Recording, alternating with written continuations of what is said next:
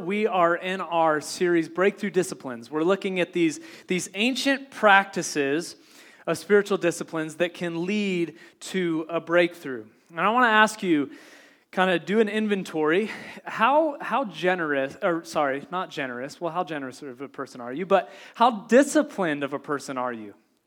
How disciplined of a person are you? Are you a person who, really buckles down and gets to work and has routines and all this stuff? Or are you a person who kind of flies by the seat of your pants, who's spontaneous? I think it's good to have a little bit of balance both ways. And I'll just say this, that some of the most disciplined people that I know are some of the most boring people that I know.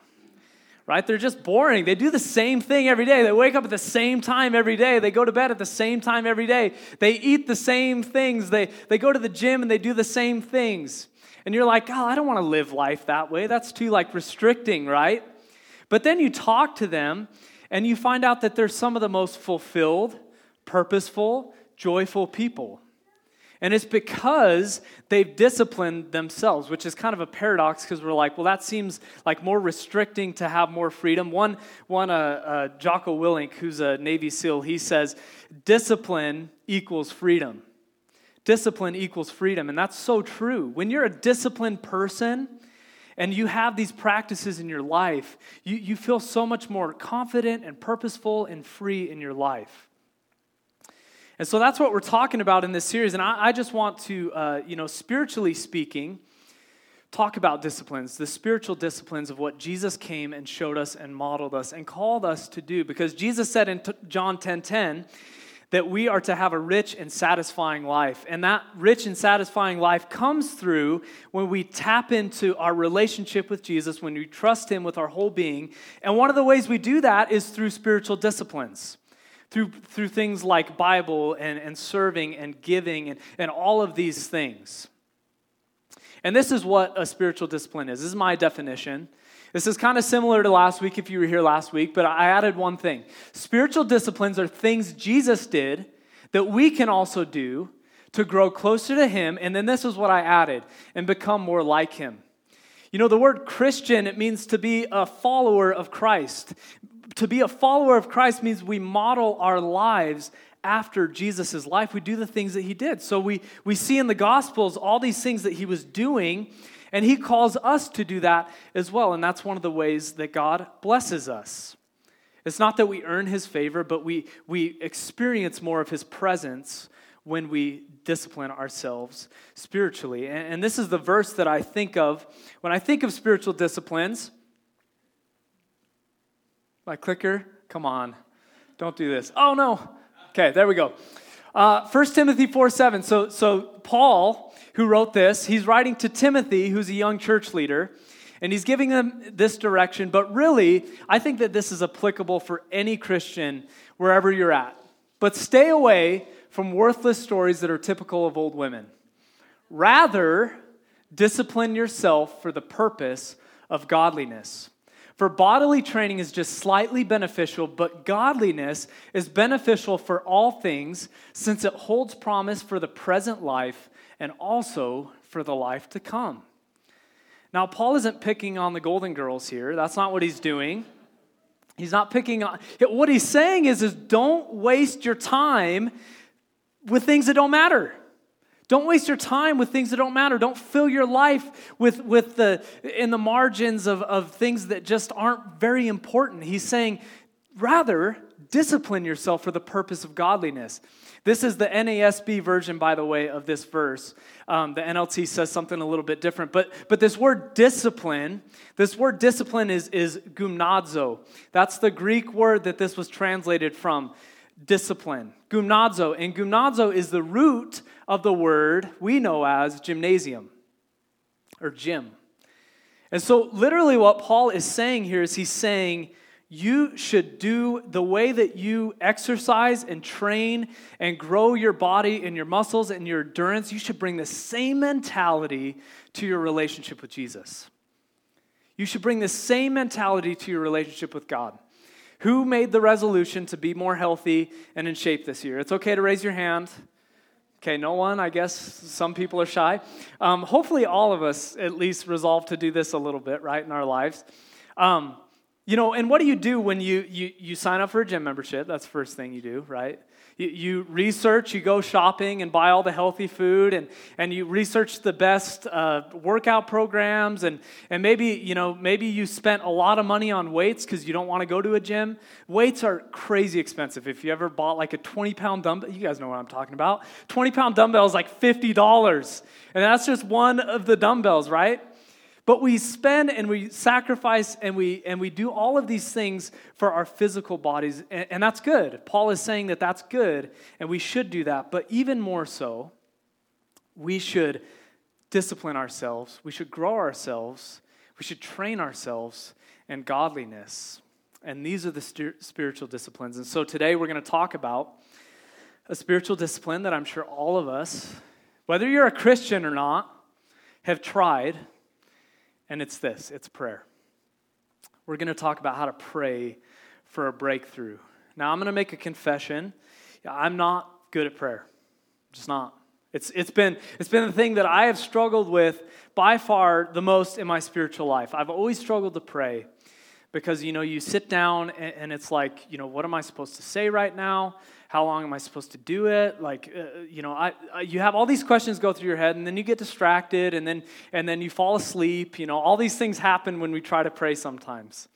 And so we hear about these people who pray for hours a day, and you're like, oh my gosh, how do they do that? How do they press into God that intentionally for hours a day? And I believe, this is what I believe all of us can do that. I really do. And we're going to talk about how to do that today. And today's sermon is going to be, it's going to be very practical, because the Bible is very practical on how to pray. Jesus was very specific when talking about prayer, but it's also going to be very challenging. And it was very challenging for me as I was preparing this to teach this because, prayer, again, is something that's how we communicate with God. And I'm going to wait a little bit later in the sermon to define what biblical prayer is. I'm going to leave you hanging a little bit. But I want to get into the points. I want us to grow in our prayer lives regardless of where we are. And so we're going to look at how to do that. And the first thing is this. It's probably the most important point, honestly. Commit to praying daily. Commit to it daily. This is easy, right? We all know this. Commit to praying daily. But seriously, this if we did this, we would grow so much in our prayer life and our relationship with Jesus. I promise you that. It's okay if prayer is intentional. It's also okay if it's proactive. You might have some time in between stuff that you're doing and you can sit down and pray rather than pull out your phone and scroll through your phone. I was just listening to, speaking of phones, I was just listening to a podcast and they did a study, and the thing about studies is they're all correct. But they did a study and they said the average American touches their phone, just like I just did, touches it, looks at it, maybe even just touches it, doesn't look at it, over 2,500 times a day. Isn't that crazy? Like that's what all of us go to, but if we can commit to praying daily, when we go to reach for our phone, we can pray. We can pray. I believe that prayer, it's quantity over quality. And let me explain that. Okay, let me explain that. There was a photography class, and the teacher, he said that half of the class was going to be graded on one picture for the whole semester. One picture. The other half of the class, they were going to be graded on hundreds of pictures that they took. And so, the people who were tasked with taking one picture and being graded on it, they were doing all this research, they were thinking about it, and then they finally took the picture.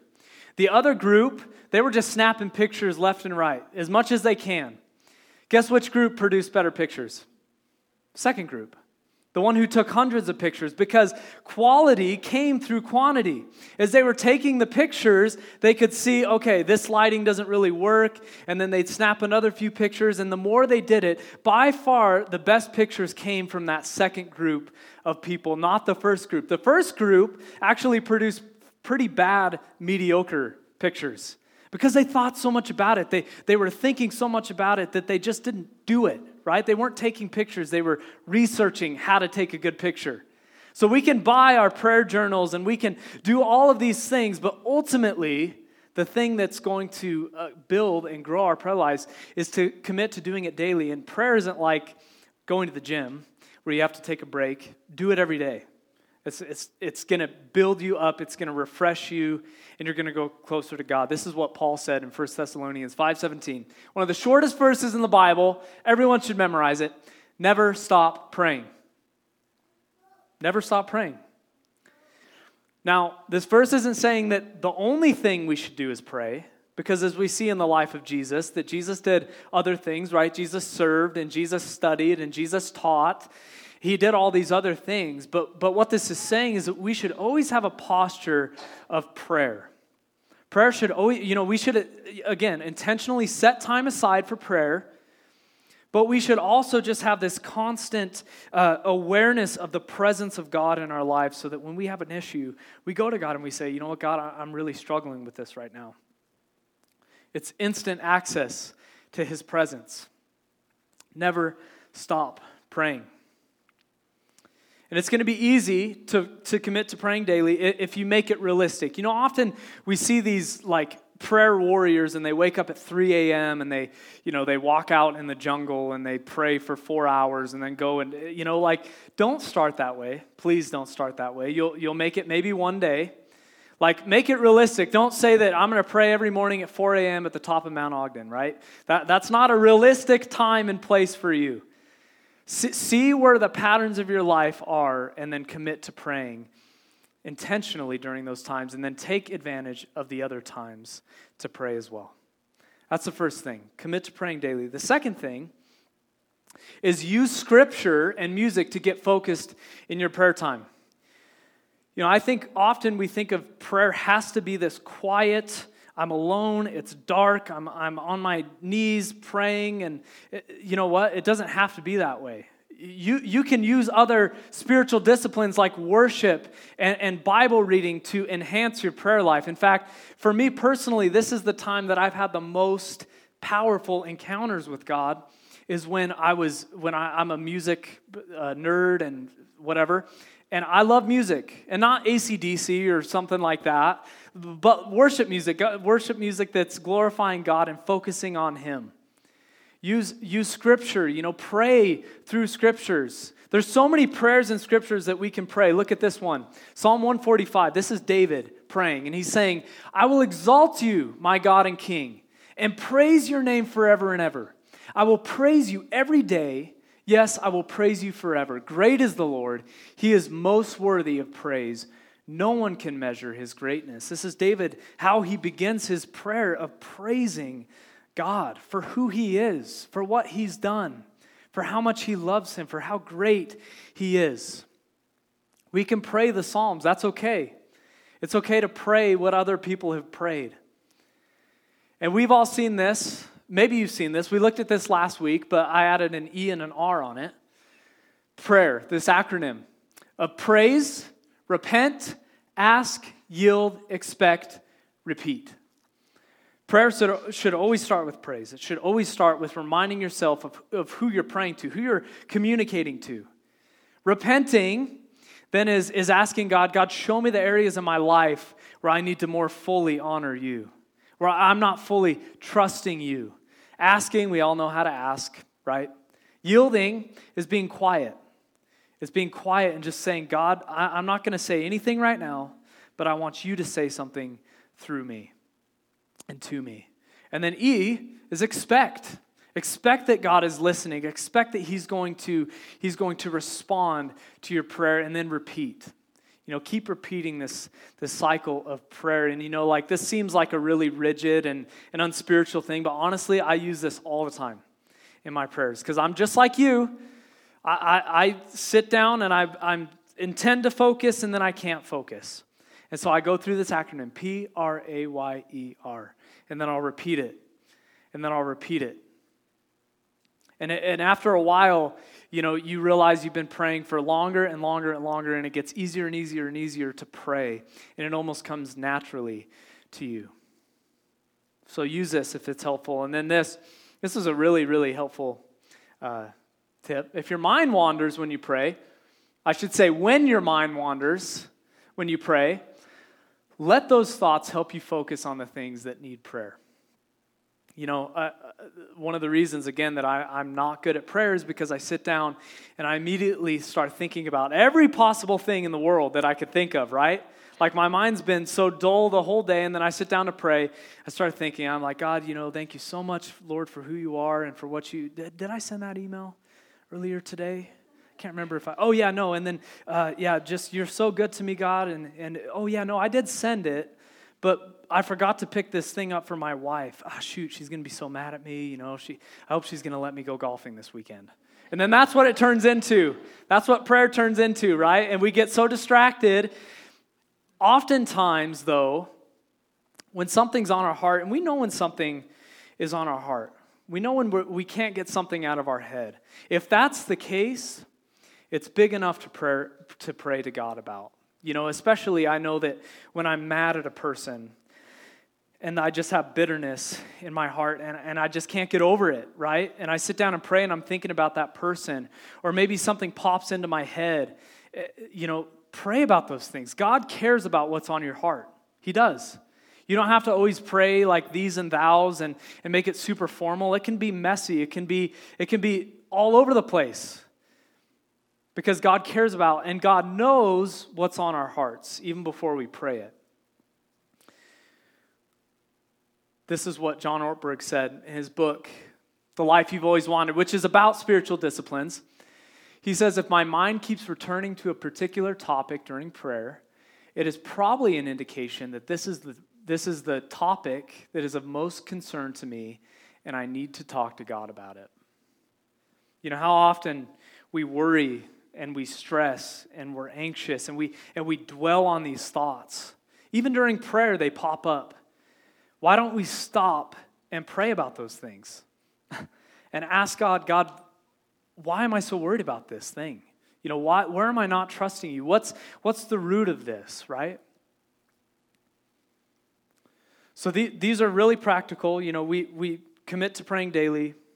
We use Scripture and music to pray. We let our thoughts kind of lead us in prayer. Now, the last two are going to be a little bit more challenging, probably for most of us, because really we should pray with boldness and expectancy. We should pray with boldness. As followers of Jesus, we should pray with such a bold faith because of the God that we serve. Yet so often we don't. You know, we think of the prayers that you've prayed in the last week or the last month or the last year, and ask yourself this question: if all of those prayers were answered, what would be different? What would be different? God, I pray that you would protect me today. Okay, that's good. You can pray that. God, I pray that you would bless this cheeseburger to my body. Okay, maybe. God, I pray that you would be with, keep us safe and healthy and everything like that. And we pray these, not that those things are bad, but we pray these prayers that are so comfort-based, that are so, God, really what I'm asking you is just don't let anything bad happen in my life, ever. Help me to be comfortable and pain-free. That'd be great. That's what we pray. That's the root of a lot of our prayers, I would say. But this is really challenging to me, because if I think, what would be different if my prayers were all answered the way that I wanted them to be answered, not much would be different with me or in the world. Everything that's happened in the last week, praying a bold prayer, God, heal our nation. Only you can. Like literally only you can. God, help me to overcome this addiction that has been plaguing me for years. God, through your power. God, search my heart. That's a scary prayer. God, search my heart and know my anxious thoughts.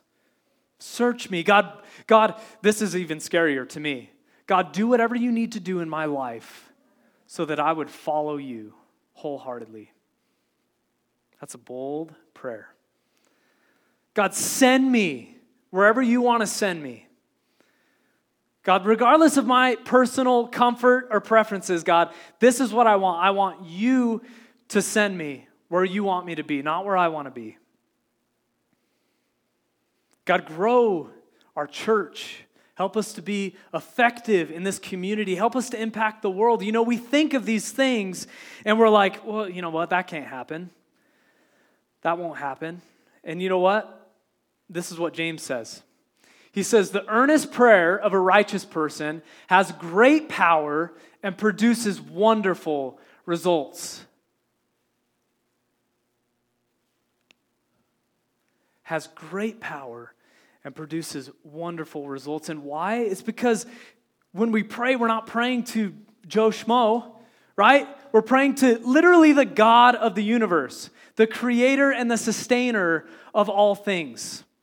This is a God who, he says in his word that humanly speaking, things are impossible, but with him, everything is possible. And do we believe that when we pray?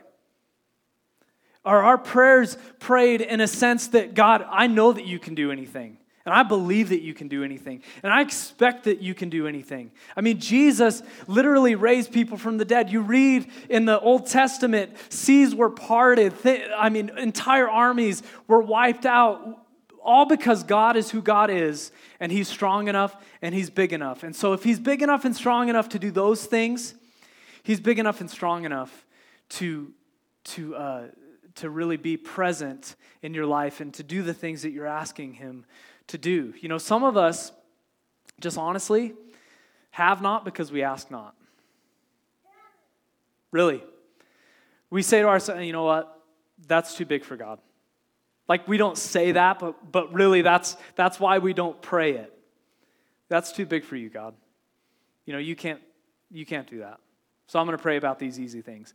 Keep me safe, bless my food, give me a good night's sleep, right? We pray about these things.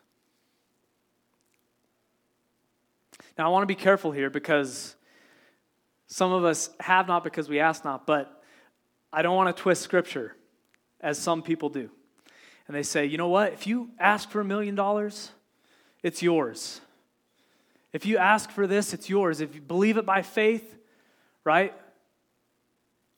And then, you know, have you ever gotten $1 sent to you in the mail by some of these televangelists? They literally send you $1 bill. They're like, hey, send it, you know, but you got that, now send us money. So when you get the $1 million, send us 200,000 of it, right? This is all self-seeking, self-purpose. But this is why I waited to give you the biblical definition of prayer, because yes, we should pray bold prayers. We should be expectant because of who God is. But this is prayer. This is the Greek word for prayer. This is the definition. It's interacting with the Lord by switching human wishes or ideas for his wishes as he imparts faith. It's communicating with God by switching our human wishes and ideas for his wishes as he imparts faith. And you know what? Sometimes our wishes are his wishes. Sometimes it is. Sometimes we pray for something and God answers it the way that we wanted him to. But sometimes it doesn't happen that way. And that's why we need to pray with humility and submission. This is the other side of the coin. Of boldness and expectancy is humility and submission. You know, we have a God who has the ability to do all of these things, but sometimes, as all of us know, sometimes he doesn't answer our prayers the way that we want him to. Even when we believe that he is all-powerful and he can do that. You know, but God isn't our genie in a bottle who we rub the lamp and he comes out and he grants our wishes. That's not who God is. God doesn't serve us. We serve him. And so this is why, yes, we're on God's side, boldness, expectancy, but humility and submission. Jesus said this in how to pray. He was talking to his disciples and he said, "May your kingdom come soon. May your will be done on earth as it is in heaven." He's teaching the disciples how to pray. And he's saying, may your God's kingdom come. May your will be done on earth as it is in heaven. Why would Jesus tell us to pray this way? Well, it's because we only see such a small part of the picture. Right? We see a lot. God made us into incredible, creative beings, but we're made in His image. And we only see a speck of what God is doing. And this is hard. This is difficult to understand. Sometimes things happen and we just don't, God, why did you do this? Why would you allow this to happen? It doesn't make sense to me why you would do this. God sees the whole picture. He's painted the whole picture and He sees everything. And I just personally, I know all of us go through trials and hardships and difficulties. And I'm not minimizing those. In fact, I still have a few in my life that I think of, and I'm like, you know what? That still doesn't make sense to me. Why you would allow this to happen?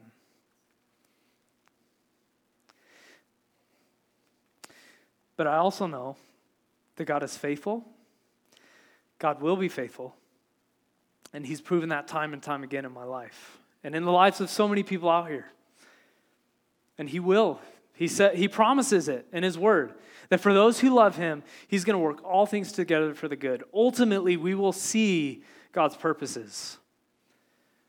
But it's never in our timing. It's always in His timing. And this is most powerful. The most powerful example of humility and submission actually comes from Jesus Himself. As He's praying to God in the Garden of Gethsemane, He says, He went on a little further and bowed His face to the ground, praying, "My Father, if it's possible, let this cup of suffering be taken away from me.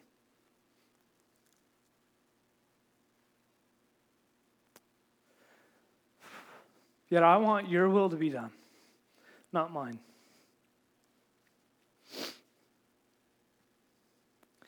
I don't think we can understand this fully. Obviously, this is Jesus crying out to God before He knows He has to go to the cross. He has to pay this price. And He says, "God, I don't want to. If there's any other way, take it away from me." That's bold. That's expectant. But then He says, "Yet I want your will, not mine." Jesus can relate at our deepest level of hurt and pain and worry and anxiety. He was so stressed in this moment, He was most likely sweating blood. That's how stressed He was. And He's crying out to God something very bold, but ultimately with submission. And we know what happened because Jesus was betrayed.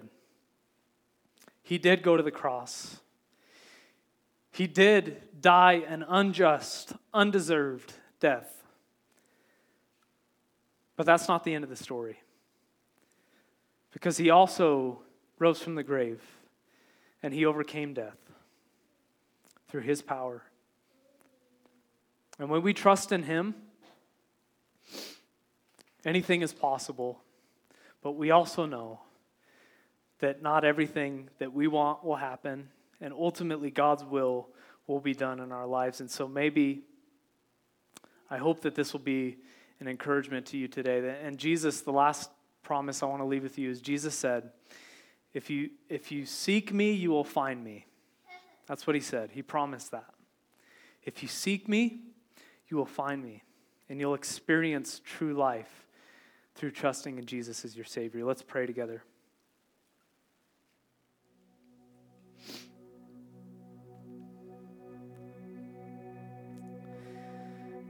God, we are just so humbled, Lord, by the amount of love that you have for us, God, even when we don't see it, even when we don't understand it, God.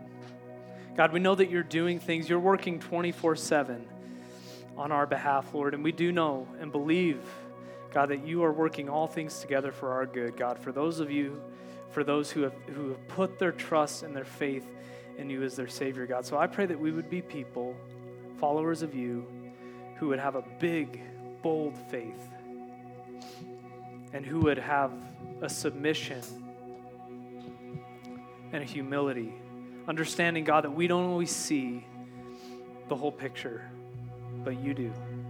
God, and you love us. You love us more than we could even begin to imagine, Lord. And so I just pray, God, for all these people in here, for myself included, Lord, that we would recognize who you are.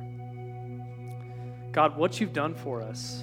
And God, that would move us to each and every single day connecting with you intentionally through prayer. God, we don't have to have it all together because of your grace. God, we don't have to live perfectly because of your grace and your mercy. So God, give us a clear picture of you. God, help motivate us, Lord, as we go through this series and we're talking through these disciplines, that they would come from a posture of submission to you. God, not to earn your favor, not to earn your love, God, but to grow closer to you. And I pray, God, if there's anyone in here this morning, maybe who's just really been struggling, maybe there's a lot going on in their lives, God. I don't know where everyone's at, but God, I know that everyone is here for a purpose. God, and you love everyone, and you desire a relationship with everyone. God, I pray that you would draw us to you, God, and that you would be glorified and honored through our lives. God, so we love you so much, Lord, and we pray as we end this service, God, that we would really just worship you, praise you, God, give you the worth that your name deserves, the name of Jesus, for everything that you've done for us and for what you're going to do. We pray these things in your name.